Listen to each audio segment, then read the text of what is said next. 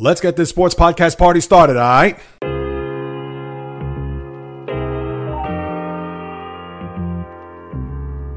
The J Reels Podcast. Why don't you wait until July 1st to make an announcement? What a disgrace. He can rack up all these numbers in October, November, and December, but what really counts is let me see this in January. The sports rebel without a pause, delivering fast-paced, jam-packed sports talk like no other. Listen, I gotta call it as I see it. He is not a good player. I'm sick and tired of having to deal with the disappointment of this franchise. When does it stop? And yes, another winter that I can sleep in peace. Coming correct, direct, and in full effect. Let's get it. This is the J Reels Podcast. Welcome aboard. Greetings, my good people. How are you? How's it going? How's everybody doing out there? What is the latest and greatest?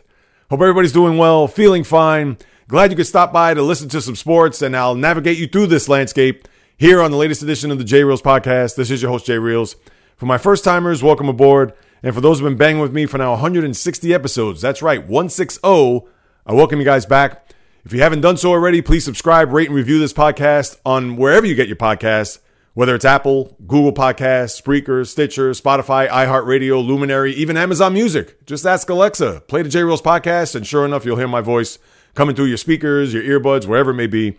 It is a Monday, October the 19th in the year of our Lord 2020. The J Reels What's the Deal segment. What to expect here on this podcast is as follows. Alabama's dominant second half stifles Georgia yet again. Doesn't matter whether it's a national championship, a conference championship, the same old song and dance for the Georgia Bulldogs as they were not able to prevail against the Crimson Tide. That was the highlight game over the weekend. And not only that, this coming weekend, the Big Ten gets to usher into the college football landscape. We'll talk about all that later on, as well as the Week 6 winners and losers in the NFL.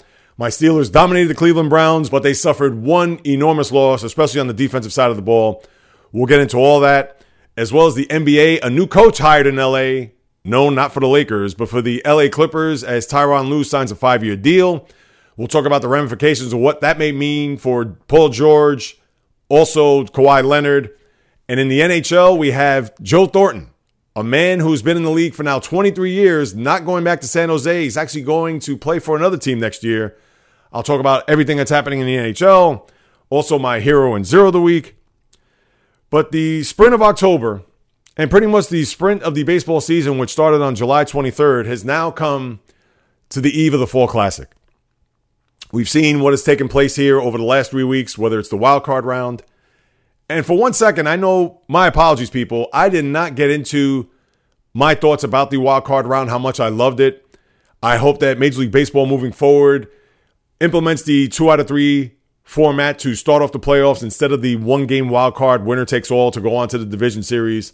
I really feel that will help baseball keep it to wherever or whomever has the home field for that series out of those 3 games, pretty much what you saw here a few weeks ago. I hope that they keep that. I think it's much better than the 1-game playoff, so I digress. But between that, the division series, and the championship series, you have the 2 teams that were actually the best in each of their leagues, in the LA Dodgers and the Tampa Bay Rays, but they could not be more far apart than they already are when you look at the glitz and glam, the high payroll, the megastars that the Dodgers employ, to the next man up 28-man roster where every guy is pretty much held accountable for, and the very low payroll Tampa Bay Rays. This is going to be a World Series that a lot of people will look at and say, this is why baseball works in its current climate, because when you have a team like the Rays, which they have not come out of nowhere, you know, it's not as if this team is some Cinderella story that has been riding this magic carpet ride through October, and voila, here we are in the World Series, where people certainly weren't expecting this. When you're 40-20, and despite the low payroll, but when you have an organization that looks at power bullpen arms, an offense that is steady, not spectacular, and pretty much, like I said, everybody being held accountable for, this is the epitome of what a team is. It's not relying on one guy. It's not relying on one pitcher or 2 or 3 stars or the back end of a bullpen or a starting ace. That's not the Tampa Bay Rays formula.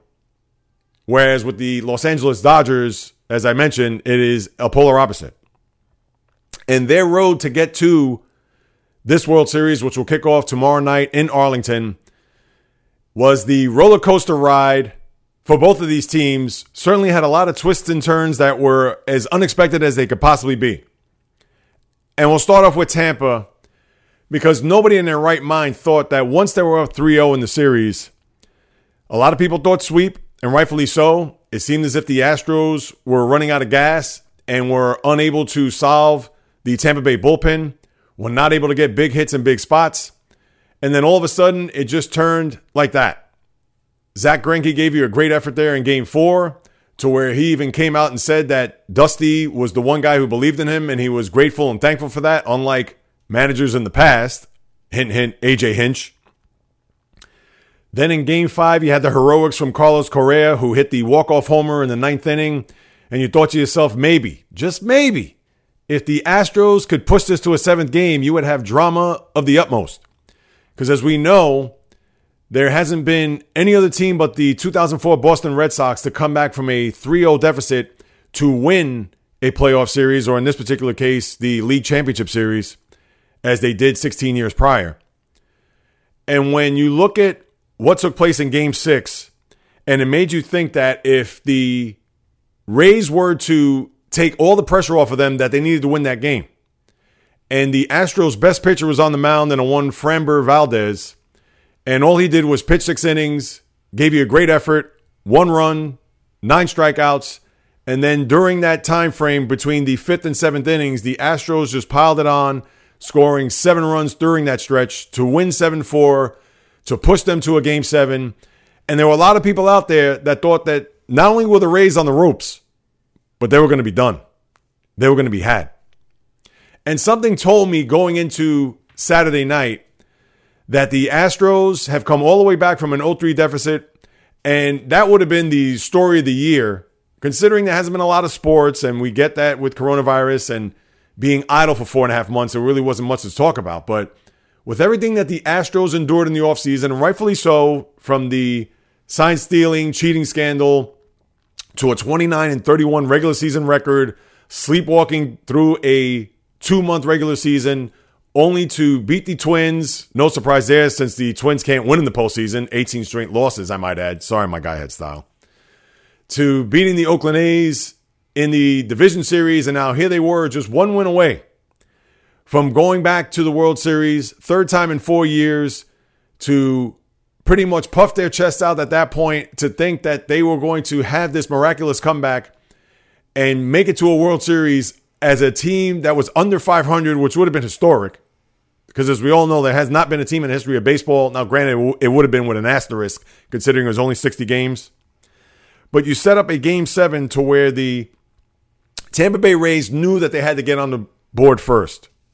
And even though we saw that in Game 6, but they needed to make a statement. They needed to come out and score some runs early, get their bearings, get themselves in a rhythm to where they know that they could play their game and not have to play catch up and not have to fall behind, especially in the later innings against that good bullpen that they have. But they were able to get the runs early, provided by the LCS MVP and a one Randy Arozarena, who's just been mashing throughout this whole postseason. And they staked them to a 4-0 lead. Got a little dicey there in that 8th inning where they had the bases loaded. And Carlos Correa, of all people, coming up. And I knew he was going to come through there. Something told me at that point that he was either going to get a base knock or even hit one over the wall, which would have been as dramatic as any baseball event that we would have seen, considering them being in an 0-3 deficit, to come back in an 8th inning of that game down 4-0 with a chance to tie the game. Sure enough, Correa gets a hit to the opposite field, 4-2, which brings Alex Bregman to the plate. And Bregman, who has had an awful postseason, was batting below his weight. What did he do in that spot? Couldn't put the bat on the ball, strikes out on the pitch high and outside, and the Astros weren't to be heard from that point on. So it was a great ride. It was an unexpected ride for the Astros, but it's not about them. It's about the Rays. People could talk about how they almost choked or how they almost would have been part of a trivia question. Well, we don't have to answer that. They made it through. It didn't matter. It may have been by the skin of their teeth, but the Rays showed some gumption. They showed some toughness. They showed some grit, showed some fortitude, and were able to make it to the World Series for the first time since 2008. Second time that they'll make it to the Fall Classic, and second pennant in the history of that franchise. And speaking of toughness, grit, gumption, heart, etc., was one thing that we have not seen from the Los Angeles Dodgers over the years, as we've seen time and time again during this stretch where they've won now 8 NL West crowns, all of the postseason foibles that they've had, and we could go through the litany of them, but I'll spare you that. Be that as it may, they came into the series against a Brave team that had not lost into the postseason. In fact, both teams came in with perfect records, 5-0, as they faced off against one another. And from the early going, it looked like the Braves were going to be in cruise control. Similar to what we saw in the ALCS, as the Braves jumped on the Dodgers in the first 2 games of the series. That first game was a tough one for the Dodgers to digest, because you had that uprising in the 9th inning, tied 1-1, where Austin Riley takes Blake Trinan deep. Then later on in the inning, Ozzie Albies does the same. And the Braves go ahead and steal a game 1. And then obviously follow that up with a win in game 2, where it kind of made you thought, let's see what the Dodgers are going to be made of here, as they've dug themselves in an 0-2 hole. But on the way to that 0-2 hole, the Bats finally woke up at the end of game 2. They scored all those runs, had this valiant effort to try to get themselves even in the series. They were down 8-3. They scored the 4 runs in the 9th, came up 1 short. And it made you think, as you've heard in sports over and over, even in a loss like that, you wonder if the Bats had awoken. As the Dodgers finally woken up, even down 0-2, would that translate to a performance in game 3 where they would get themselves back in the series? Well, it certainly did, as the Atlanta Braves even topped their own selves when you look at what they did last year in the postseason, giving up 10 runs in the first inning to the St. Louis Cardinals in that pivotal game 5 in the division series. Well, they topped that off with giving up 11 runs in the first inning to an LA Dodger team that needed it in the worst way. They could have a rocking chair type of game, just relax, kick back, as they won 15-3. And then it was all going to be on the shoulders of a one Clayton Kershaw for game 4 to get them even.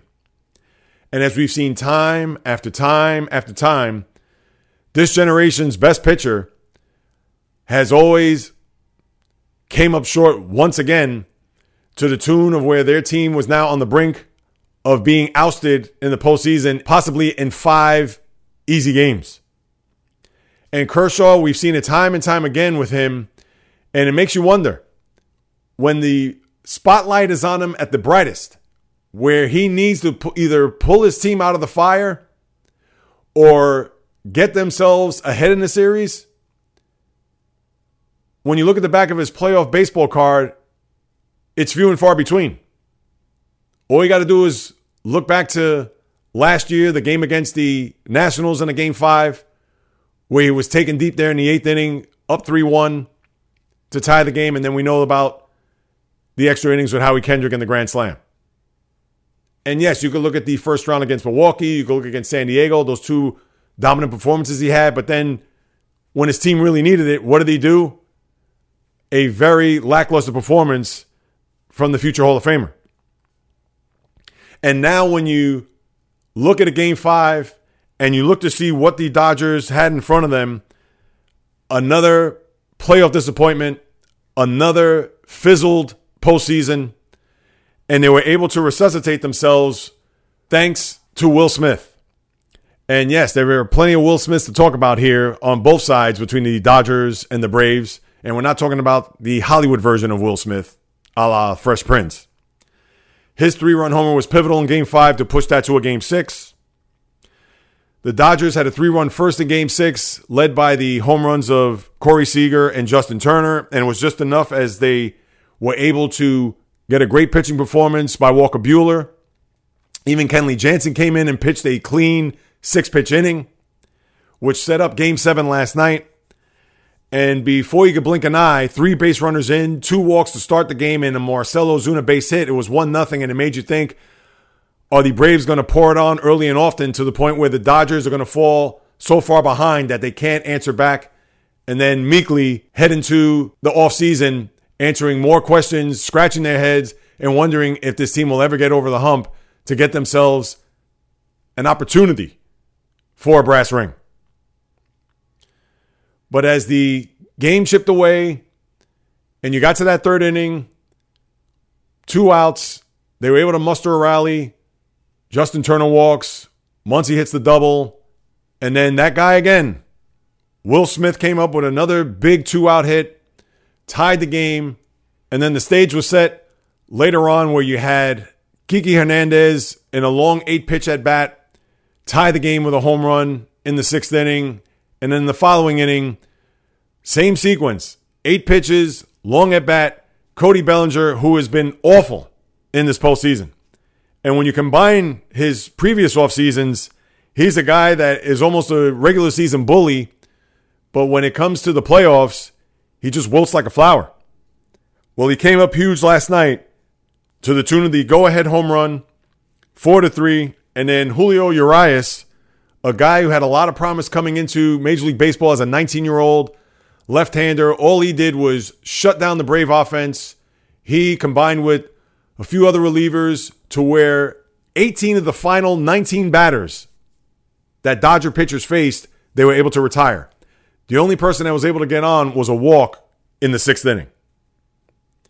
And the Dodgers had to scratch, claw, bleed, sweat to get to an NLCS victory where last night I'm sure they had to exhale as big as the City of Angels, but they still have that one more mountain to climb in order for them to win that first World Series in 32 years.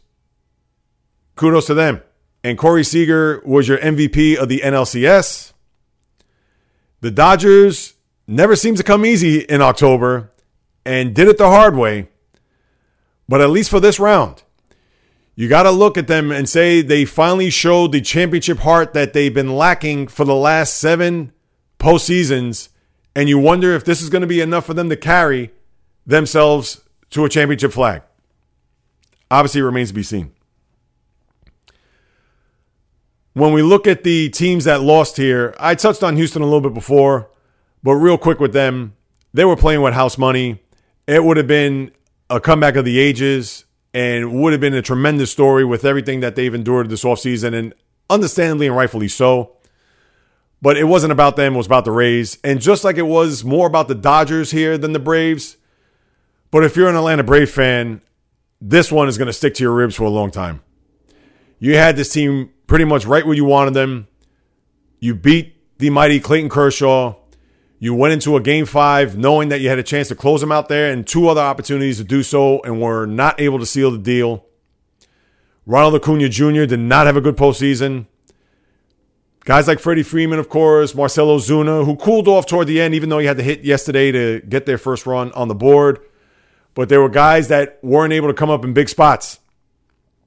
And now they look into this offseason wondering, what if? What if we were able to get that big out? Not only that, the Dodgers made key defensive plays. Speaking of Freeman, he got robbed of a home run, which looked like it probably would have hit the top of the wall, but you never know. It wasn't definitive, but at the same time, chances are it probably could have cleared the wall. And they made a lot of defensive plays, especially when you look at Mookie Betts doubling guys off of first base. Even the big spot of the game, which kind of goes unnoticed now because of the home runs by Hernandez and Bellinger, but with the Braves up 2-0 and second and third and nobody out, them running into that double play where Markakis hits the ground ball to Turner, he throws home, they get the out there, and then Austin Riley, I don't know what he was thinking, just terrible base running on his part. So they ran themselves out of a big rally there, same deal that they did in also Game 5. So the Braves have to look in the mirror to take that long, cold, hard stare to know that, yes, they were that close, but if it wasn't for a couple of base running blunders, defensive plays, and some timely hitting, they know that they could have been representing the National League in the World Series this year. But that's a team that is certainly on the rise. They've made it to the postseason in the last 3 years. Young core with a little bit of veterans mixed in there. Young pitching coming up through the pike. The Braves will be heard from. It's just a matter of whether or not they're going to be able to get to a point where they get back to a World Series and finally win one for the first time in 25 years.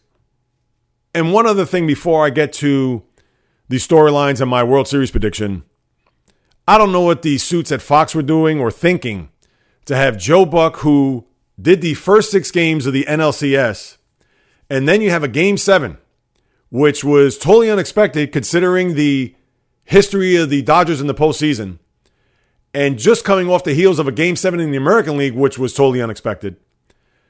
Now you have your play-by-play guy and Hall of Famer Joe Buck have to fly to Tampa to do, I'm not going to say it was a meaningless game. Again, Tampa, Green Bay, we know it was a hot matchup. Tom Brady, Aaron Rodgers, understandable.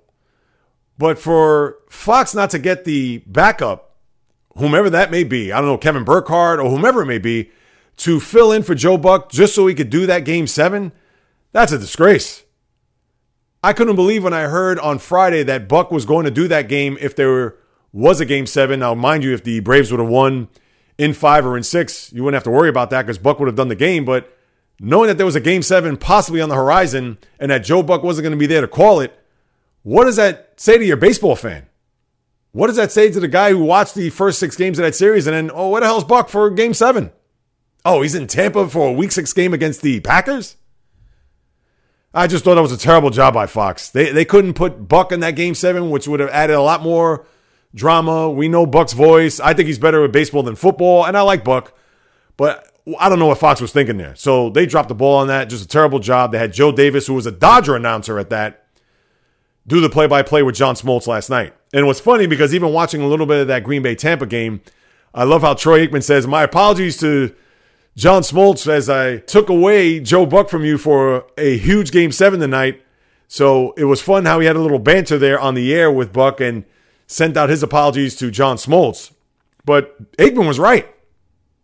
So I just thought, and again, I understand people, you're nitpicking Jay Reels. It's no big deal. No, well, if you're a baseball fan and you've listened to Joe Buck the first 6 games and here we are for a Game 7, come on, it's only right for him to cover that game, no? Am I wrong? Now, as far as the storylines, as I said from the top, you have 2 totally different teams, not only just with the payrolls, but the personnel, which is the 2 biggest things when you look at it, despite the fact that both teams, as I said from the top again, had the best records in each league, and the Dodgers had the best record in the whole sport. The one other storyline you have is Andrew Friedman, who is the head of baseball operations for the Dodgers. If you recall, he was part of the brain trust in Tampa before Tampa became what they are right now over the last couple of years, not only just a playoff team, but now a World Series team. So he has his ties. I understand it's front office. He's not going to get a ton of the pub that a player would if it was a former Dodger that's on the Rays and vice versa. But something to look forward to because Freeman has his fingerprints all over that franchise prior to him going to LA a few years back. So that's something that you could hang a hat on as far as the storyline is concerned. But when we look at this series, if you haven't followed this postseason at all, and you kind of wonder as you're jumping in now, okay, now it's the World Series. What can I look forward to? What can I expect? I could break it down to you as simple as this. The Rays, if you're wondering who their best player is, who their top ace is, who their closer is, there isn't a sexy name that's going to come out and grab you. We know that their lineup is not really balanced. As I said, it's very steady. It's not spectacular. I get that the heroics of Randy Arozarena is probably going to become a household name, especially if he could get himself on this stage and perform the way he has in the 3 previous rounds. Does that mean he's going to be a World Series MVP? Obviously, we're not going to know that, and chances are he probably won't. But here he is now to be front and center in front of the world to show what he could do on this stage, and knowing that he has ice water in his veins, considering what he's done against the Yankees, against the Toronto Blue Jays, and just recently now against Houston Astros, the whole world's going to see who Randy Arozarena is. But even then, it's still not Mookie Betts. It's not a Clay Bellinger. It's not a Corey Seager. That just goes to show you the type of team the Rays have. It's more or less like the Kansas City Royals, if you want me to put a comparison to a team of recent World Series vintage, because the Royals had good players, Solid players. We know they are the Alex Gordons, the Eric Hosmers, the Lorenzo Canes, the Mike Moustakas, but not guys that were MVP candidates, not guys that were perennial all-stars, guys who did the job and passed the baton to the next guy. And the same for their starting pitching. Blake Snell, who is the ace of the staff, to me, he's Scott Kazmir 2.0. He's a guy that will throw 1 million pitches in 5 innings and then he's gone. Although it was unfair in Game 6, he only threw 82 pitches there in his start, and then Kevin Cash, for whatever the reason, decided to pull him to where Snell was despondent. You couldn't believe it. And you also have Charlie Morton, who has also pitched in a World Series before and won with the Houston Astros a few years back, and kudos to him and what he did in Game 7 to neutralize the Astros, his former teammates. And then the bullpen, you have 1 million different guys back there that could close a game. So whether your name is Peter Fairbanks, whether your name is Nick Anderson, whether your name is Diego Castillo, you go down the list, but that's the Tampa Bay Ray team in a gigantic nutshell. It's not one guy, it's not 2 guys, not 5 guys, not 10 guys, it's everybody. So that's what you're dealing with there. To the baseball fan or the casual sports fan who's listening this for the very first time and wondering, okay, what can I expect from this Rays team? Well, that's what it is. They're not going to outslug you. They're not going to go deep in games as far as their starting rotation is concerned. Maybe Morton can, and maybe Tyler Glasnow can, but we know that between Kevin Cash and even Dave Roberts, it's all about the analytics to them. They become so reliable and so on top of it when it comes to, oh, we have to make a pitching change here, or oh, we have to make sure we get this type of matchup. Unfortunately, that's baseball in 2020. So you're not going to have guys that are going to gut out innings or gut through a couple of batters. At the sign of trouble, or even the first sign, they're ready to pull the hook and go right to the bullpens because that's what the analytics tells them. So if there's one thing that's similar between both of these managers is that they'll be ready to look at the spreadsheets, look at the books, look at the numbers to say, we're going to go with this, as opposed to saying, we know what this pitcher, what this batter is capable of doing. We're going to go with our gut and ride this out. As opposed to just saying, hey, well, what are the numbers against this guy? Third time around the lineup, time to pull him. Let's get our bullpen involved. And then with the Dodgers, as I said before, we know who the guys are, whether it's the Mookie Bettses, the Cody Bellingers, the Justin Turners, the Corey Seagers, the Clayton Kershaws, despite his ineptitude in the postseason, the Walker Buehlers, even the Kenley Jansens, because people know who Kenley Jansen is. The Dodgers are star-studded throughout their roster.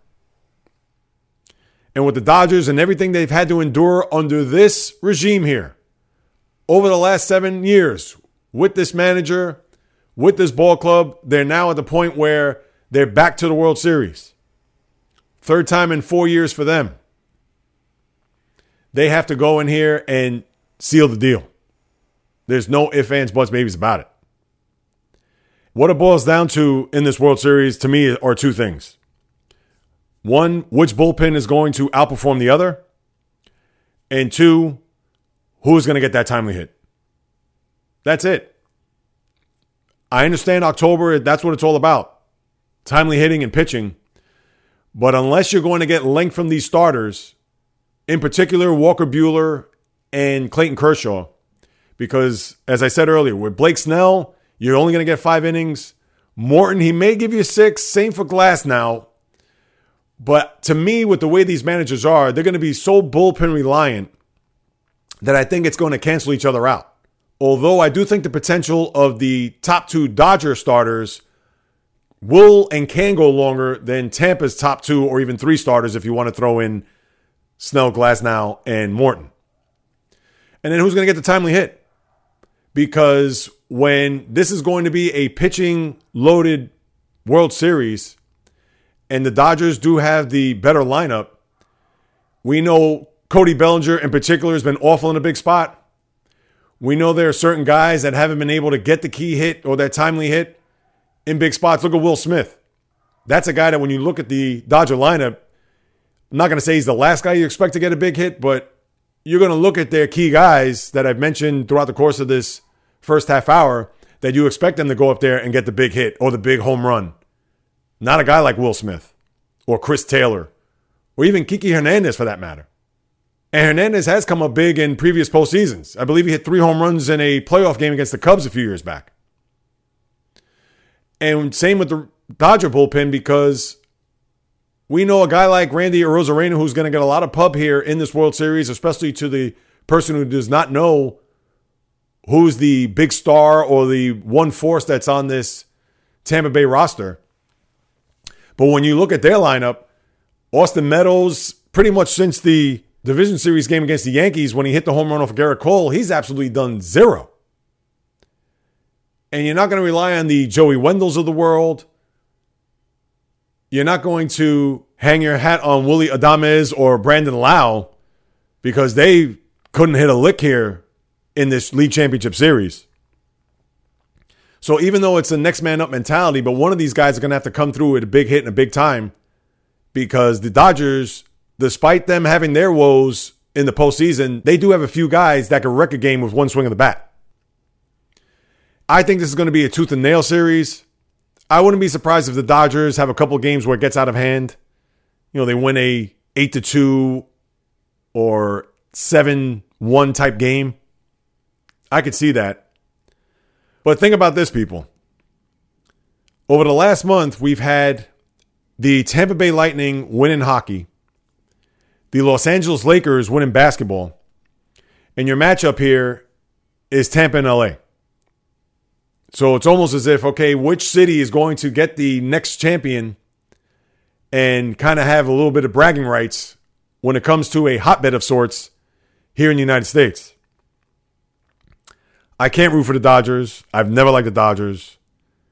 And I understand it's been 32 years. In fact, the last time they won in 1988, it was at the expense of my beloved New York Mets, which pretty much set their franchise back a decade after that loss. I'm picking the Rays in 7. I just think that better arms in the bullpen. I don't love their lineup, but they do have that next man up mentality. And I understand the Dodgers have gotten over the hump a little bit as far as showing some character, showing some toughness, showing a backbone, which we haven't seen from this Dodger team. And generally when they have those type of moments, when any team has a moment like that, that usually translates to a winning season or a championship season, because it takes a series or a game or a couple of games to win like that in order for them to get to that mountaintop.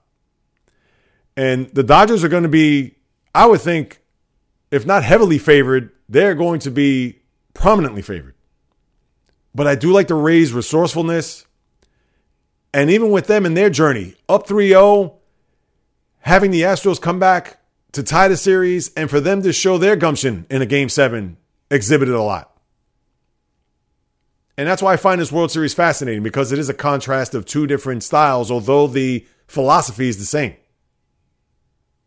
But I'm going to pick the Rays in 7, because why not? Why not have an organization finally win its first World Series? And hey, let the Dodgers suffer for another year. Now watch. This time next week, I'll come back and the Dodgers win in 5, and I'll look like a horse's ass. I don't know what to tell you. One other baseball note, with the White Sox getting ousted in the wild card round and manager Rick Renteria parting ways, they've asked for permission, I believe with the Angels, if I'm not mistaken, to interview Tony La Russa. Now, La Russa, I believe, is 76 years old. We all know he retired after the 2011 season when the Cardinals beat the Texas Rangers in that World Series, which to think 9 years ago, how time flies. But it would almost be a full circle job for Tony La Russa, because if you remember, back in 1983, his White Sox made it to the American League Championship Series. Back then, there wasn't a divisional series. So after his team won the AL West that year, they played the Baltimore Orioles. And then the Orioles beat the White Sox and went on to win a World Series where they beat the Philadelphia Phillies. But it'll be interesting to see if La Russa is going to take that job, because that is an organization, as I've said time and time again, has a lot of young players, has a good young core, some pitching coming up in the ranks, and they could certainly make some hay over the next 4 or 5 years, because these windows aren't 10 years anymore. You got to look at this in 4 to 5 year increments. So will La Russa be seduced by that young talent, maybe having a hunger to come back for one last hurrah and coming back to a place where his managerial career began remains to be seen. But when that popped up this week on the sports timeline, I was really surprised to see that because La Russa has pretty much been out of the baseball public eye since he left St. Louis. And although he's still active in baseball and he's still involved, but you got to wonder whether or not he's ready for another 162 game grind. And with the CBA at the end of next year, well, who knows what that means for the future of baseball going into 2022. Does he want to come here for a couple of years or just a 1 year? Who knows? But that's one report that's been out there. We'll see if La Russa actually takes that gig. All right, now onward and upward to the NFL. Do you know that there have been more touchdowns scored in the first 5 weeks of this season than any other in the history of this league? 453. And you had a ton more yesterday, so I'm sure when you tack those numbers on to the first 5 weeks, it's probably the most in the history of the league as well, because what we've seen, whether you want to attribute it to no training camps, no preseason games, just pretty much flag football when you look at the scores and how a lot of these numbers have been in the 30s and a lot of these games have been either blowouts or shootouts. Who knows what the deal is on that front, but we can say that football has been like a video game similar to baseball with the home runs, and it's tantamount to that. But with the NFL here, as we get into the winners and losers of the week, as for the winners, after the complete no-show last week versus Miami, San Francisco is my number one winner this week. And that was a game that they absolutely had to have.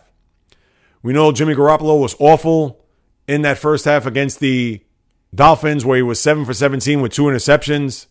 He had that high ankle sprain that he suffered against the Jets in week 2. And a lot of people thought that even though he came back last week and performed terribly, a lot of it had to do with that right ankle that he was laboring and just trying to fight his way through. Well, yesterday it was no problem as they beat the Rams 24-16. Like I said, it was a game they had to have. They were already 0-1 in the division as they lost to Arizona in week 1. They were 2-3 as their record going into that game last night. There was no way they could fall to 2-4 and 0-2 in the division where you have Seattle at 5-0, and if the Rams would have won, they would have been 5-1. So they would have pretty much kissed the division goodbye. And although it's still an uphill battle for them, but they made it a lot easier for them and certainly will put themselves in the playoff mix in the NFC down the road if they continue that upward trend. So that was a huge win for the Niners there yesterday in beating the Rams. Number 2, it feels like every week I've given them the winner label. And even though they may not be the top or second, but the Tennessee Titans, and this is twofold because if you remember last week, they didn't play the week against the Steelers. They had to extend this game to last Tuesday. So they had 16 days off between games.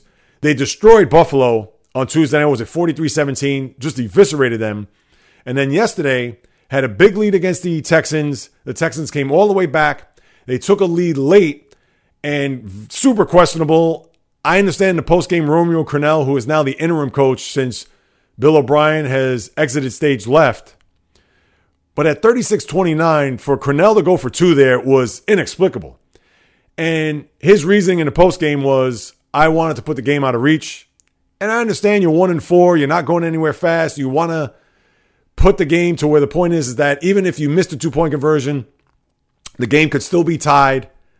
As we saw there in the latter stages of that game where Tannehill came down the field, put the ball in the end zone, and they were able to tie the game and then win late to 42-36 in overtime, in fact, as they marched down the field and won the game on their opening drive.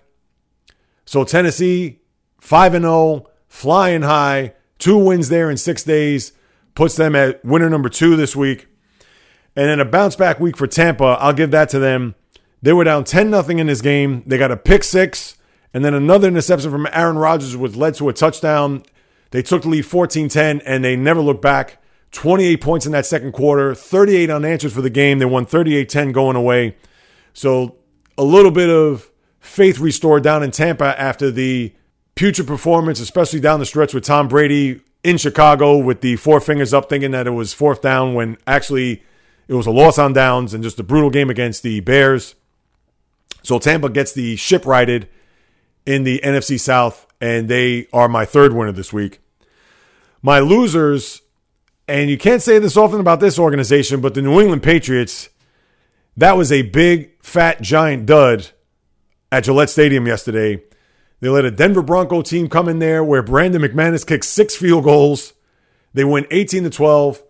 I understand Cam Newton coming back from the coronavirus was ineffective, had 2 interceptions, did not play well. The team, they tried a valiant comeback there toward the end. Interestingly enough, at 18-3, they get a touchdown, and why Bill Belichick went for 2 there, it was beyond me. Belichick is not a guy, he does like to take his chances, but when it comes to the 2-point conversions, he usually tries to save that for when he absolutely had to do so. And kick the extra point, maybe he didn't have faith in his extra point kicker, I don't know, but you figure get the extra point, you're still down by 1 score, but they went for 2, they got stopped, so you were down by 2 possessions there anyway. Didn't matter, they did kick a field goal, but they did end up falling short. So that was inexplicable in my regard. I couldn't believe why Belichick even decided to go for 2 there. But now the Patriots, for the first time since 2002, this late in the season, it's only 5 weeks in, they are under 500. Think about that. 18 years, you got to go back. So the Patriots are my number 1 loser of the week. Number 2, and if this team is expected to do big things this year, they got to beat good teams, if not big teams on the road. We didn't see it week 1 against Baltimore, and we certainly didn't see it there yesterday at Heinz Field. The Cleveland Browns put up a stinker. And I don't want to hear Baker Mayfield and his bruised ribs, or he was playing hurt.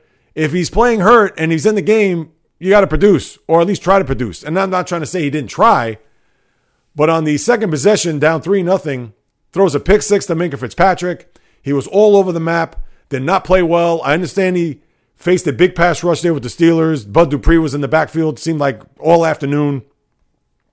But that was just a pathetic performance. And I don't want to hear anything more about Baker Mayfield. I'm sorry. He's a guy that's in all these commercials, Hulu, Progressive, and he is beyond overrated, the most overrated player in the league, that there isn't even a number 2. He's 1, 2, and 3 when it comes to being overrated in the NFL. And I don't want to pile on the guy or knock on him, but for a guy who was a number 1 overall pick, and he could beat the Bengals, he could beat the Indianapolis Colts, he could beat all these teams. But for whatever the reason, this team cannot beat a big team in a big spot, whether home or on the road. Because let's think about it. You lose in week 1 last year to a Titan team where nobody knew what the Titans were. They got blown out by 30 in their own building. They go to Foxborough last year. They couldn't win in New England. They were down 17-0 in the blink of an eye.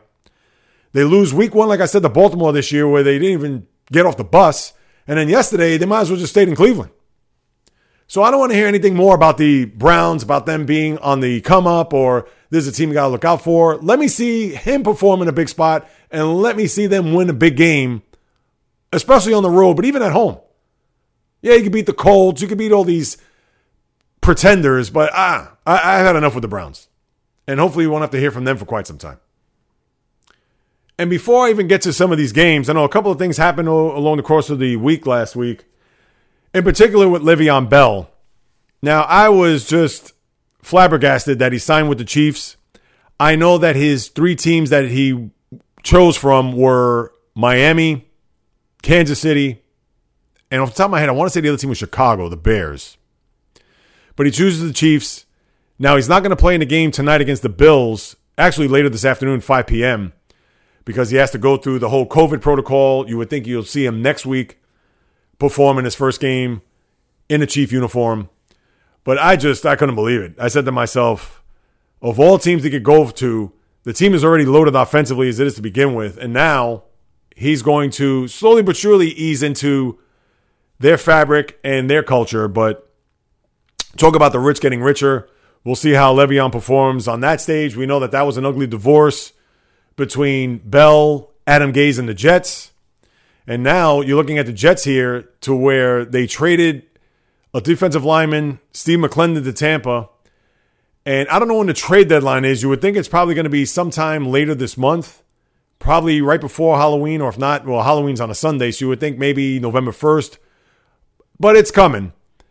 that there are rumors that maybe even Quinton Williams, their number 3 pick overall from last year, could be on the trading block.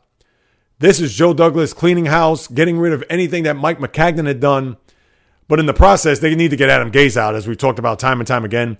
So let's see what the Jets do, as they're certainly in tank for Trevor mode. We know Joe Flacco has been the quarterback there with Sam Darnold nursing that shoulder injury. Who knows what Sam's going to do over the course of the rest of the season.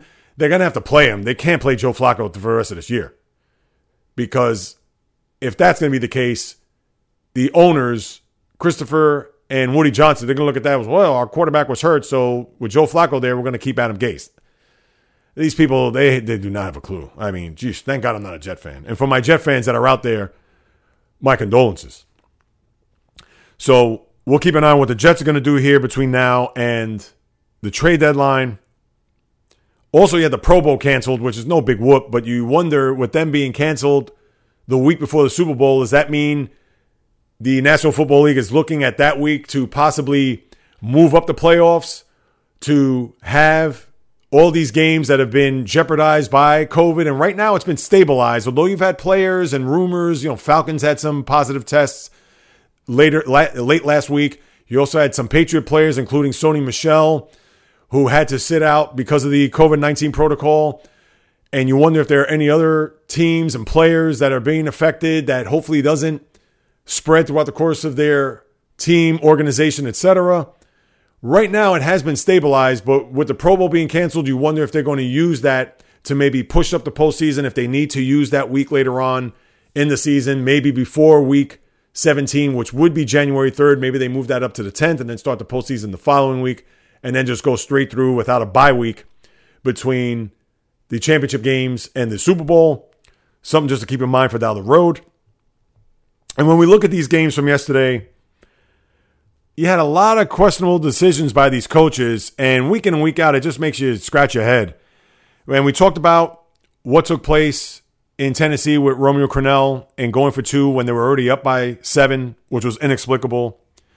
You also saw at the end of the game between Washington and the Giants, and I get that Ron Rivera was aggressive there and trying to go for the win there when he got the touchdown late, and he was going for 2 to get the victory.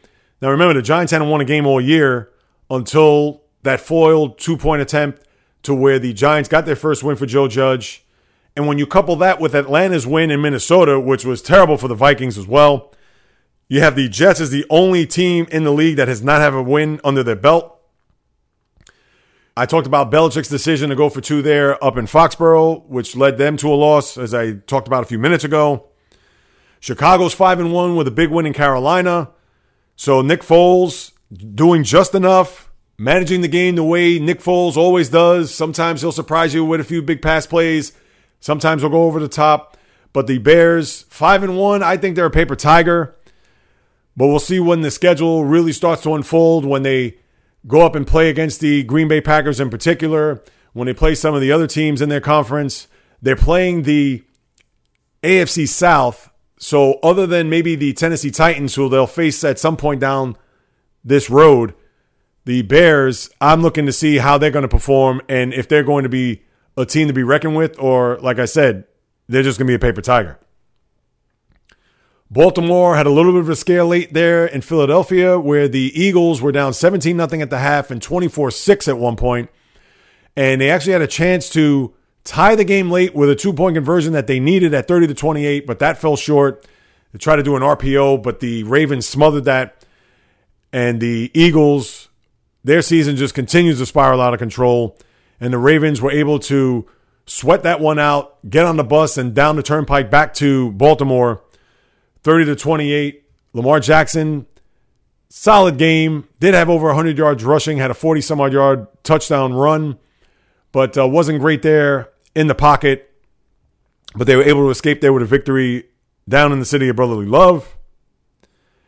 Green Bay, I mean, what could you say? I understand Tampa was more of a winner. I can't put Green Bay as a loser. The one thing that Aaron Rodgers said, that this loss was probably good for them, that they were able to get it out of the way, and now they could look ahead to some matchups there where they go down to Houston next week to play the Texans. So right now on paper, you would think that's a game that they should easily win. But Aaron Rodgers looked at that game more as a positive than a negative, even though they got blown out and their doors blown off in Tampa. I'm not going to talk about Detroit and Jacksonville. Nothing much to discuss there. I talked about Atlanta getting their first win. It was interesting because they were up 20-0 against Minnesota at one point. I thought to myself, oh, geez, I think the Vikings probably have the Falcons right where they want them. But remember, Raheem Morris, who was promoted as coach, and they get their first win down there in Atlanta to see if they could turn the tables. Matt Ryan actually had a very good game. And he's put up some big numbers this year. But Ryan, as we've seen time and time again, it doesn't seem like he's able to bail this team out when they absolutely needed him. And yesterday, they cruised to a 40-23 victory. I know the Bengals, they had a 21-0 lead, and they squandered that. They lose 31-27. That was a tough loss if you're a Bengal fan. To my guy, Jai Shields down in Baltimore. I know he was beyond aggravated. I had to kind of pull him off the ledge there through social media. But hopefully the Bengals, they're in the right direction. That's a young team, young coach, young everything across the board. They have some veterans there, but you figure those veterans aren't going to be long for that team, whether you're A.J. Green or some of the other players that have been there for a long time. So when you look at the prognosis of the Bengals, at least they're competitive. They're not getting blown out in these games. They're not non-competitive. So you got to give it up for what they're doing. It's going to be a long year, and they may surprise you with a win or two. They have the Browns coming into their building this week, so maybe a little payback for that Week 2 loss in Cleveland there on a Thursday night. And then to close out the Sunday slate, the Steelers took the Browns to the back of the woodshed and just had their way with them to the tune of a 38-7 victory. Funny enough, because when you look at the stats on this game, they were pretty much even. Ben Roethlisberger had a very slow start to this game, made the plays when he needed to, but the stat line at the end of the day was nothing that Ben Roethlisberger has put up over the years. He was, 13 for 21, had 167 yards, had a touchdown pass, didn't turn the ball over, but didn't really have his fingerprints on this game. This was more James Conner. Chase Claypool, who was the star of the Steelers last week against the Eagles, made a contribution on the offensive side as well. You had the big stops there for the Steelers, whether your name is Minkah Fitzpatrick, Bud Dupree. The defense was enormous and really showed a complete effort by this team, which was much needed because now they have a tough task ahead of them. They have to go to Tennessee, follow that up to Baltimore, and then one last road game to Dallas. Now, people say, Jay Reel's Dallas. That's not going to be an easy game, especially when you're coming off the heels of a Tennessee team that's 5-0 and then a Baltimore team that's right now 5-1 and nipping at your heels. So the Steelers, who finally got a victory against a team with a record over 500, but there are two things that you got to worry about here for the Steeler team moving forward. One, they lose their defensive quarterback, Devin Bush, and that is not a huge loss. That is an enormous loss. When you think back to that 2017 season when Ryan Shazier went out with the spinal injury in Cincinnati on that Monday night game, that defense wasn't the same. And pretty much Devin Bush is the replacement for one Ryan Shazier. And he had played every defensive snap in his year and now 5 games into his career prior to that injury. And it was an injury where it was innocent. You just saw him go over to the sideline after a play, and he's just hunched over. And you wonder first thing, was it his knee? Is it a cramp? Whatever. And then you just kind of felt that it wasn't going to be good. And it was ominous to think that this kid, who I don't want to say he's the heart and soul of this defense just yet, but because he is the quarterback of that defense, knowing that he makes all the signal calls, the play calls on that field, he's the general when it comes to that linebacking core and that defense.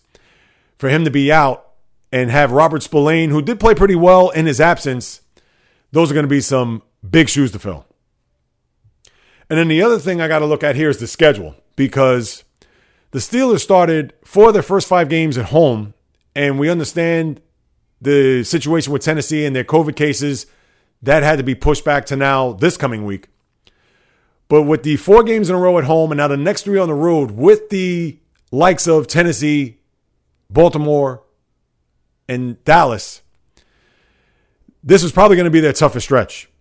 And let's see what they do here over the course of these 3 games. You want them to go 2-1? To me, in a perfect world, I'd rather them win the front 2 and then lose to Dallas. And I understand that's going to upset all the Steeler fans. Oh, we hate Dallas. Forget about the Cowboys. I'm so tired of that narrative about rooting against the Cowboys. And I understand they're easy to root against because of the star, America's team, Jerry Jones. I get that. But any Steeler fan with a right frame of mind, I understand you want to win all three, but you're not going to win 3 straight road games. But you would want those first 2 games because those are against not only a division rival, but a rival in your conference, which chances are could be, quite possibly, for seeding when it comes to the playoffs. And maybe even a 1 seed. I understand it's a little bit of a stretch right now. We still have a whole season to play. Kansas City, although they lost and they got to go play Buffalo later on. And the Steelers do play Buffalo later on this year. So as of right now, we can't even look at the big crystal ball to think that this is for the top seed or top 2 seeds. But we could dream. And as of right now, we could look ahead that that's going to be pivotal when it comes to tiebreakers later on. I mean, there's no question about that. So if you want to beat Dallas and then split the other 2 games, then you need to re-examine your priorities when it comes to the team you root for. Because if you beat Tennessee and Baltimore, you're going to be riding high going into that Dallas game. And I can see that be a letdown. But be that as it may, the point of the matter is that this is going to be an enormous stretch for this team at this juncture of the year. And then with a quarterback who has played well overall, but has gotten off to slow starts in each one of these games. He has not gotten his rhythm. Yesterday was arguably his worst game, especially when it comes to a stat line. We know at the end of the day, it's all about wins, and that's all that matters. As Coach Mike Tomlin loves to say, we're not trying to get any style points here. But in these upcoming weeks, Roethlisberger is going to have to be at his very best. And that's just one thing to monitor early on. You're going up against a team that mirrors you when it comes to playing physical, playing hard, playing fast. Same for Baltimore. So we're going to expect some 2 physical games here, and I'm sure a lot of trips to the Whirlpool over the course of these couple of weeks. And it's going to be fascinating, to say the least, how the Steelers are going to perform here. And really is going to go a long way to how their season may be dictated by these 2 upcoming games. And to take a look ahead to Week 7, I know that's the highlight 1 o'clock game, Pittsburgh at Tennessee, by far. And mind you, Baltimore has a bye this week, so just keep that in mind too. Your byes this week are Indianapolis, Miami, Minnesota, and Baltimore. Your games this week, your Thursday night game, if you plan on going to bed early, I suggest you do Giants at Eagles. Case closed. Other than that, your key 1 o'clock game, Pittsburgh at Tennessee. Other than that, your 1 o'clock slate is just terrible. Detroit at Atlanta, Cleveland at Cincinnati, Carolina at New Orleans, Buffalo at the Jets, Dallas at Washington, Green Bay at Houston. And you have some good 4 o'clock games. I know the San Francisco-New England game is your highlight game, but let's face it. New England is a shell of its old self. And San Francisco, although with their big win yesterday, you're not going to know what to expect. I get you got the Jimmy G going back to New England storyline there, but is that really a storyline? You know, Jimmy G had some success there, but only played in a handful of games. You know, it's not as if Tom Brady's going back to New England in his first time, so let's not make it out to be that. You have Seattle at Arizona. That's a very good game. Kansas City at Denver, the Mile High Altitude. That's not a great game either, if you ask me. I understand Denver winning New England, but am I going to get crazy over that game? No. Jacksonville at the LA Chargers. Your Sunday night game is Tampa at the Las Vegas Raiders. Not bad. And then your Monday night game is Chicago at the Rams. And although 5-1 against 4-2, but let me see Chicago pull out a victory here. And I'm not trying to say the Rams are world beaters, although they are a very good team. But let's see how Nick Foles does against that Ram defense, especially with the Rams coming off of a loss. And before I transition over to college football, another sad passing to report in the NFL. Fred Dean, the longtime Niner, drafted by the San Diego Chargers, Hall of Famer, great pass rusher of those early 80s and mid-80s San Francisco 49er teams, died at the age of 68, was a standout at Louisiana Tech, second-round pick by the Chargers, was traded 1980 to the San Francisco 49ers, and again, number 74, Fred Dean, was a beast of a defensive lineman, always getting after the quarterback. Thoughts, prayers, condolences, et cetera, go out to another fallen legend there in the Bay Area, to a one Fred Dean. May he rest in peace. Now, as far as college football is concerned, you finally had a game that you could look at and circle to say the college football season has arrived. I know last week we could say that. We talked about a lot of college football on last week's podcast. But here, when you have Georgia against Alabama, you could really look at this and say, all right, now we could dissect. Now we could get into a college football season that, to me, has been non-existent. I can't get into some of these other conferences that are playing. I understand the SEC and the ACC have been off and running, but we haven't had the sexy matchup just yet. And you would have had another with LSU in Florida. And as a matter of fact, let me start there. Now, the Gators, they're rescheduling that game against LSU, I believe, until the week before the conference championship, which I believe is December 19th off the top of my head. But with everything that led up to that, I know Coach Dan Mullen, who was hoping to get 90,000 in the swamp for this game against LSU, and then had to backtrack on what he said in light of everything that's happening in this country with the coronavirus. And then as he tempting fate, and sadly him coming down with the virus, it really put things in perspective how, as much as you want to talk about, yeah, let's pack up the building. Yeah, SEC football is back. Let's get all our supporters. Let's stomp on those LSU Tigers. And then what happened, obviously, comes down with the COVID.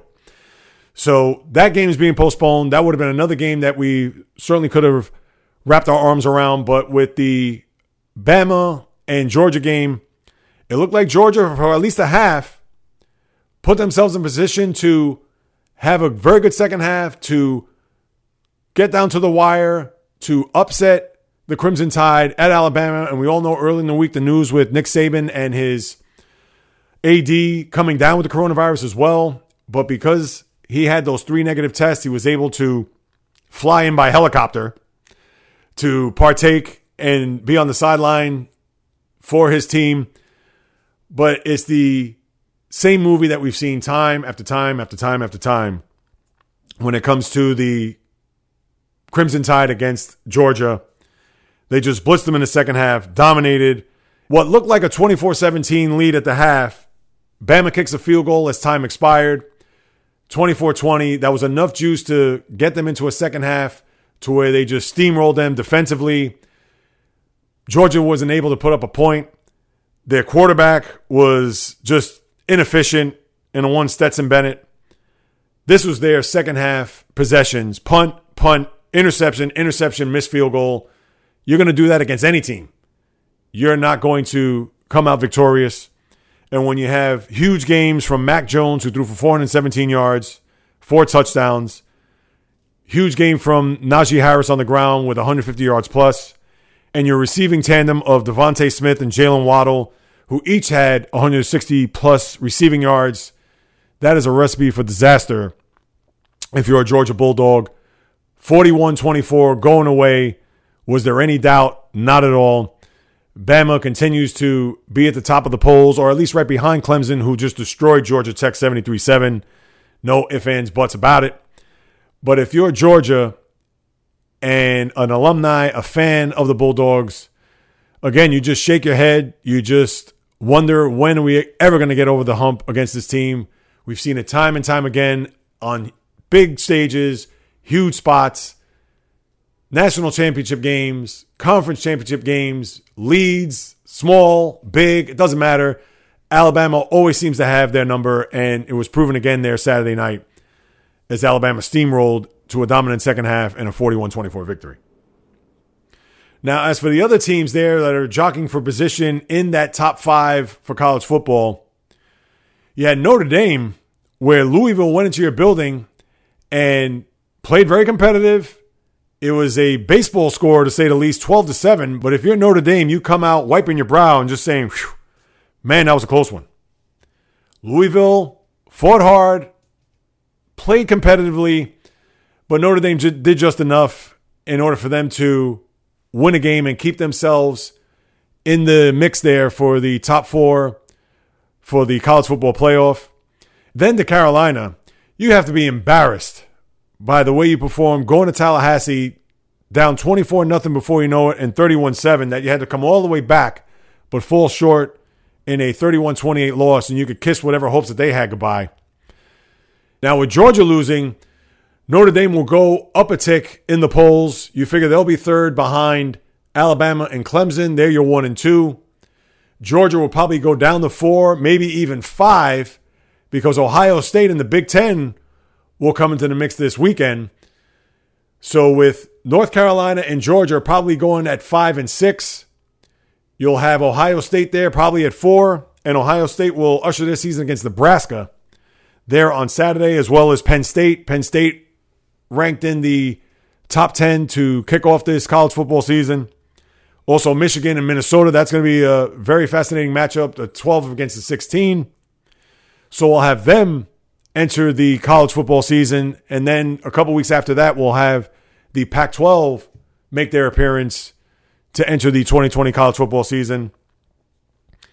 And all we could say right now is we'll see where these other teams, especially in the Big Ten, fall into play.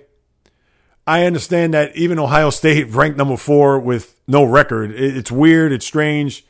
But with all the preseason polls, you know they're going to be up there. They're going to be ranked high. They're going to be in that class, maybe a rung below since we haven't seen them.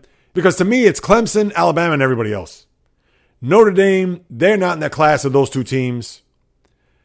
Even Georgia, as good as they've been over the last couple of years, we've seen time and time again. Can they play against a team like Clemson? They probably can, but they'll probably face the same result if they were to play them in a playoff situation. So now we have to wait and see what Ohio State does. We have to see Penn State.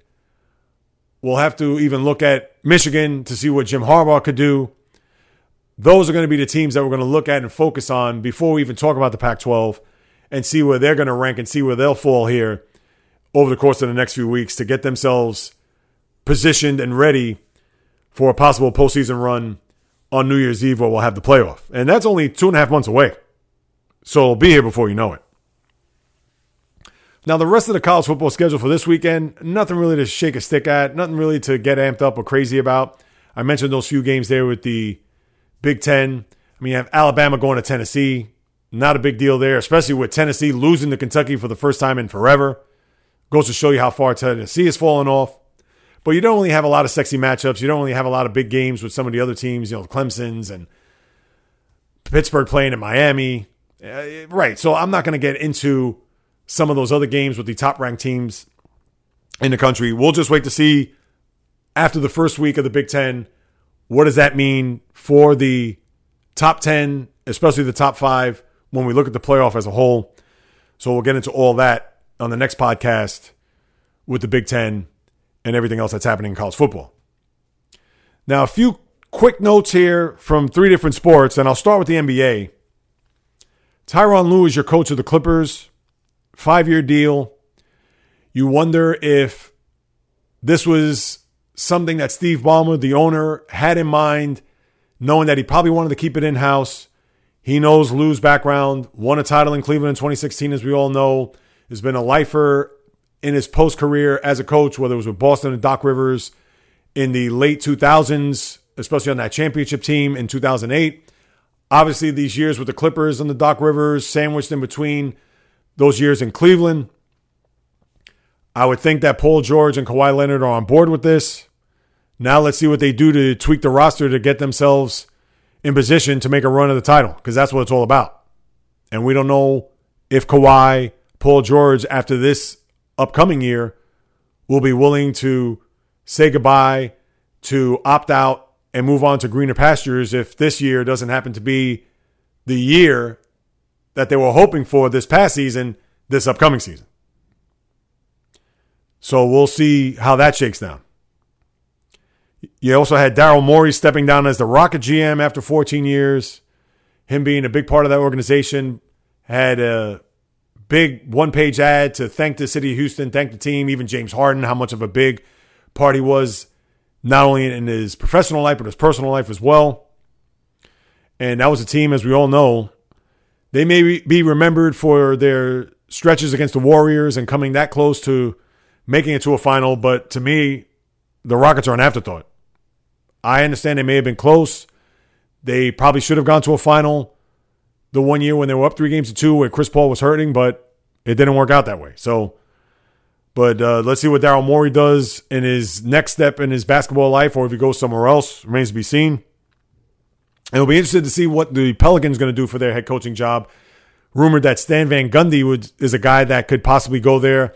I don't know if you're New Orleans, and I got nothing against Stan Van Gundy, but he's bounced around everywhere. We all know the Heat back in the mid-2000s, Orlando Magic, Detroit Pistons. Do you really want to go with a retread like Stan Van Gundy? I know if you're New Orleans, you want to try to get a guy who has a bit of a background, has a bit of a resume, and Van Gundy has that, but he hasn't won. I would think if you're Gail Benson, the owner and the powers that be of the Pelicans, you want to bring in a guy that has a championship pedigree. And we understand that those guys don't grow on trees. They're not all out there. But I get that. Even if you want to bring in a guy that maybe won as a player and didn't as a coach, if you want to bring in a guy like Jason Kidd, and I'm just throwing his name out there, not that his name is being floated or being reported as the coach of the Pelicans, but whether you want to do that or to get a guy that has a background or has that resume that either has won a championship or been to a championship, whether your name, let's say David Blatt could be a guy, and I understand he's part of that retread type of coach. But if you're the Pelicans, I would think with this young core, you may want to get a younger guy that's going to build and be with this team to reach them to heights that they haven't seen and to develop and to get them to a point where they can compete for a title, let's say 3-4 years down the road. If I'm the owner of the Pelicans, that's where I'm going. I'm not even thinking about the Stan Van Gundys of the world or a guy like that. If you want to pluck an assistant off of another team that has a championship pedigree, please feel free. I think that would be suffice as well. But I would think if you're going to bring in a name, you want to bring in someone that does have some sort of experience, whether it's on the floor or coach the team to a title or even coach the team to an NBA final. I think that will go a long way to bring this young Pelican team not only for next year, but for the years ahead. Because with this nucleus, with Zion, Lonzo Ball, Brandon Ingram, etc., they have a chance to do something special. It's going to take a few years, but you get the right coach in there, they could certainly do some damage in a Western Conference where you think LeBron's going to leave at some point. Who knows when? I don't know. Remains to be seen. A Warrior team that you think will be competitive. Houston right now is up in the air. We understand a young team in Denver or even an up-and-coming team in Utah, but you could throw New Orleans in that mix if they do get the right person in there. So that definitely remains to be seen. And then you have an NBA draft that's on November the 18th. But when is free agency? I guess it's a few days after that. But I was looking it up, considering that the NHL is already 10 days or so into free agency. It made me think, all right, when is the NBA going into it? And I couldn't find a date, even on their website. I did see that the 18th is the draft, and that's still a month away. You would think the draft would be sometime after Halloween, considering that you still want to get you don't want to get the NBA out of your system just yet if you're the diehard basketball fan or if you're wondering, hey, when is the draft? So, yeah, I just found that a little bit weird that they've waited more than a month after the NBA Finals to hold their draft, where you would think usually in a regular year, it's just a week or so right after the final game of the NBA season. So we'll keep our eye on that as we move along. And speaking of the NHL, you had two big signings. One with a former St. Louis Blue captain, Alex Pietrangelo, and he was a guy that I wondered where he was going to sign, considering he had an impasse or a fallout with the St. Louis Blues and where his next destination was going to be. Well, it's going to be in Vegas as he signed a 7-year deal with the Golden Knights. So that's only going to bolster their team. A lot of experience, cup experience, a team that, as we've seen in these 3 years of existence, go to a cup final in their first year and go to a conference final this year. So who knows? Maybe he could be that final piece to the puzzle. Also, to couple that with the signing of Robin Lehner, the goalie, 5 years for $35 million. Now they got to see if they could trade Marc-Andre Fleury, their original starter, to another team and bring back an asset or two, another veteran piece possibly, to get themselves to win a Stanley Cup. So kudos to them. And then Joe Thornton. He's a guy that's been in the league 23 years. And you would think out of all these sports, I believe Vince Carter was tied with Joe Thornton as far as longest tenure on a team in any sport, or longest tenure in the sport, because as we know, both Thornton has bounced around from Boston to San Jose, and then Carter, of course, has played on a million teams. But as far as being in the league for as long as they have, Carter just retired after this past year, 22 years. And now that Thornton, who's now signed a deal with the Toronto Maple Leafs, and for him to go on 23 years, and we know Toronto is starving for a Stanley Cup winner. They haven't won in 53 years. You wonder whether or not to say he's going to be the final piece, but he's a veteran piece to go along with a lot of guys on that team, the John Tavares of the world, the Austin Matthews, etc. Go down the list. And Thornton is a guy that, let's face it, he's 41 years old. You can't expect much out of him at this stage of his career, but you know that he's going to bring a lot of experience. He's going to bring a lot of his hockey IQ, a lot of grit, a lot of determination, everything that he has experienced over his career. I believe that's why they signed him, because other than that, he's not going to come in there and save the day or take them to the Holy Grail. But I just find it fascinating because he's a guy 23 years into the sport, and hockey no less. And we understand football's tough, and Tom Brady's been doing it now for 20 plus years, and NBA, I know the rigors of travel, and you look at a guy like Vince Carter, doesn't have the same lift, the legs, etc. But hockey is just that much more difficult. And for him to be able to not have to go off into the sunset, and even Patrick Marleau is another guy who just re-signed, and he's 41 years old. But Thornton is a guy who was a number one pick overall, like a guy that everybody knows when you see his face, the long beard, etc. And let's see what that sojourn in Toronto will come out of it once the season begins sometime after the new year. In fact, I believe it is January 1st, as we talked about on last week's podcast. And then finally, there was a fight over the weekend, which I didn't really pay much attention to. If everybody knows and has heard me speak on the podcast in the past, I used to love boxing. Boxing was that event on a Saturday night, pay-per-view, get together with the buddies, and you watch and you just talk about the fight, the controversies, the upsets, the clear-cut decisions, etc. But you had a fight there Saturday night where you had a 23-year-old Teofimo Lopez go up against Vasily Lomachenko. And I know the name Lomachenko. I've never seen him fight. I'll be 100% transparent and honest with you guys. But the reason why I bring it up is because Lopez became the youngest fighter to be a 4-belt champion at his tender age, like I mentioned, 23. Lopez started off strong. Then Lomachenko made his move in the later rounds. In the post-fight, Lomachenko even came out and said he thought he won the fight, which a lot of boxers do, and they're going to say they're never going to admit to losing a fight, even if they got knocked down 16 times and were bloodied all over the place. But give credit to Lopez for coming out there and being that young champion. He actually was decisive in all of the cards from the judges. I believe they were 119, 109, 118, 111, 116, 112. I believe that were the scores from the judges. So despite Lomachenko thinking that he should have won the fight, that's the judges must have saw something else. And Lopez is now your lightweight winner. What that means moving forward for him, what that means as far as upcoming fights. Again, I am not in tune or in touch with the boxing world like I once was. I couldn't even tell you who the next up-and-coming flyweight was if my life depended on it. And I'm just being honest. I'll pay more attention to Lopez, especially after his exploits there Saturday night, knowing that he is a 4-belt champion, knowing that he is a guy that you'll have to keep an eye on. But if it wasn't because of him winning those 4 belts, it just would have been a normal fight and nobody probably would have even cared. But knowing that this kid just did something special, you have to report it. And who knows where it could lead to. So congratulations to him, and hopefully it leads to a long career and hopefully a very robust career, because I couldn't even tell you what other lightweight out there could contend for those 4 belts that he just secured there on Saturday night. So that's what we got there with boxing. Now let's get to my hero and zero of the week. My hero of the week is one of my favorite all-time announcers, Mike Doc Emmerich, the longtime NHL announcer, NHL and NBC, former New Jersey Devils announcer, also for the Philadelphia Flyers. He's been around forever, 50 plus years in the game. I've said it time and time again. If there's one sport that I would love to watch for any announcer in any sport, I love Mike Breen, love Al Michaels.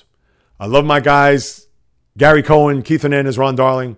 I get that. But to me, the guy who brings the passion, the guy who articulates the play on the ice so well and does it as eloquent as possible, for him to go off into the sunset for his career and call it quits. He's already in the Hockey Hall of Fame in the broadcaster's wing.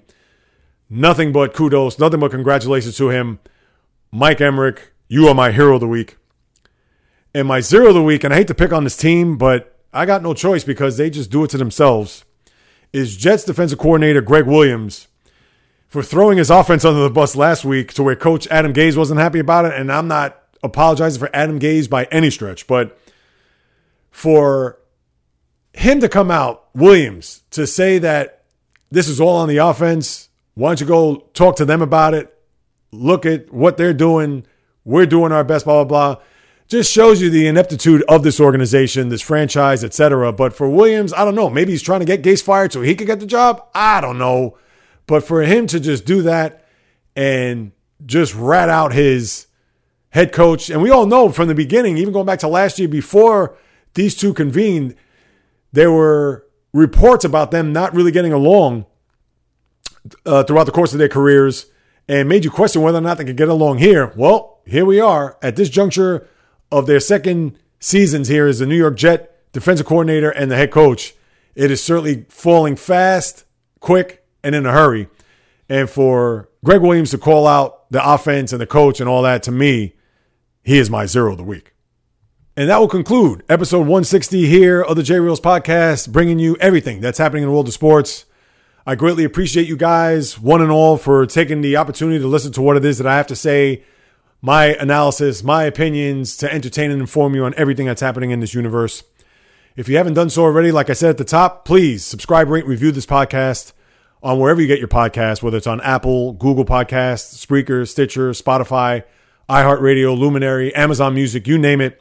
All that's going to do is increase the visibility of this podcast so where I could generate interest for those outside who aren't familiar with the J Reels podcast and myself to bring in that guest, whether it's the former or current athlete, the broadcaster, the blogger, the writer, studio host, whomever it may be. With your participation in doing that, people, I would greatly appreciate it. Again, there are plenty of podcasts out there, as we all know. So the more visibility it gets by you subscribing, rating, and reviewing, if you could do that, it will be a tremendous help for me and for what it is that I'm trying to build here. If you need to get in contact with me or want to reach out with a question, comment, criticism, praise, you can hit me up in my DMs on any of my social media accounts, whether it's on Instagram at JReels or the J Reels podcast, which is strictly sports. On Twitter, JReels1, just a number. On Facebook, the J Reels podcast fan page. And if you want to send an email the old-fashioned way, you could do so at the jreelspodcast@gmail.com. Lastly, if you want to support my work and everything I do behind the scenes, whether it's the production, the website, equipment, etc., you could do so at www.patreon, that's P as in Peter, A-T as in Tom, R-E-O-N as in Nancy.com/the J Reels podcast. Anything that you'd love to contribute. I'm hoping to build this platform or this side of the platform as well, because in due time, I want to have exclusive content just for people who sign up to my Patreon account, who contribute to what it is that I'm doing here, because this is my passion, people. Since birth, I've loved sports since day one. That's all I can do is talk about it. I'll wake up in the middle of the night to turn on the microphone to talk about anything that goes on in the world of the diamond, the world of the ice, the world of the gridiron, the world of the hardwood, the golf course, racetrack, tennis court, you name it. From my lips to your ears, from my heart to your soul, from where I am to wherever you are, the J Reels podcast always comes correct, direct, and in full effect. From the South Bronx, the South Beach, the South Central, the South Pacific, and all points beyond, peace, love, and God bless everybody. And until next time on the J Reels podcast, on the flip, baby.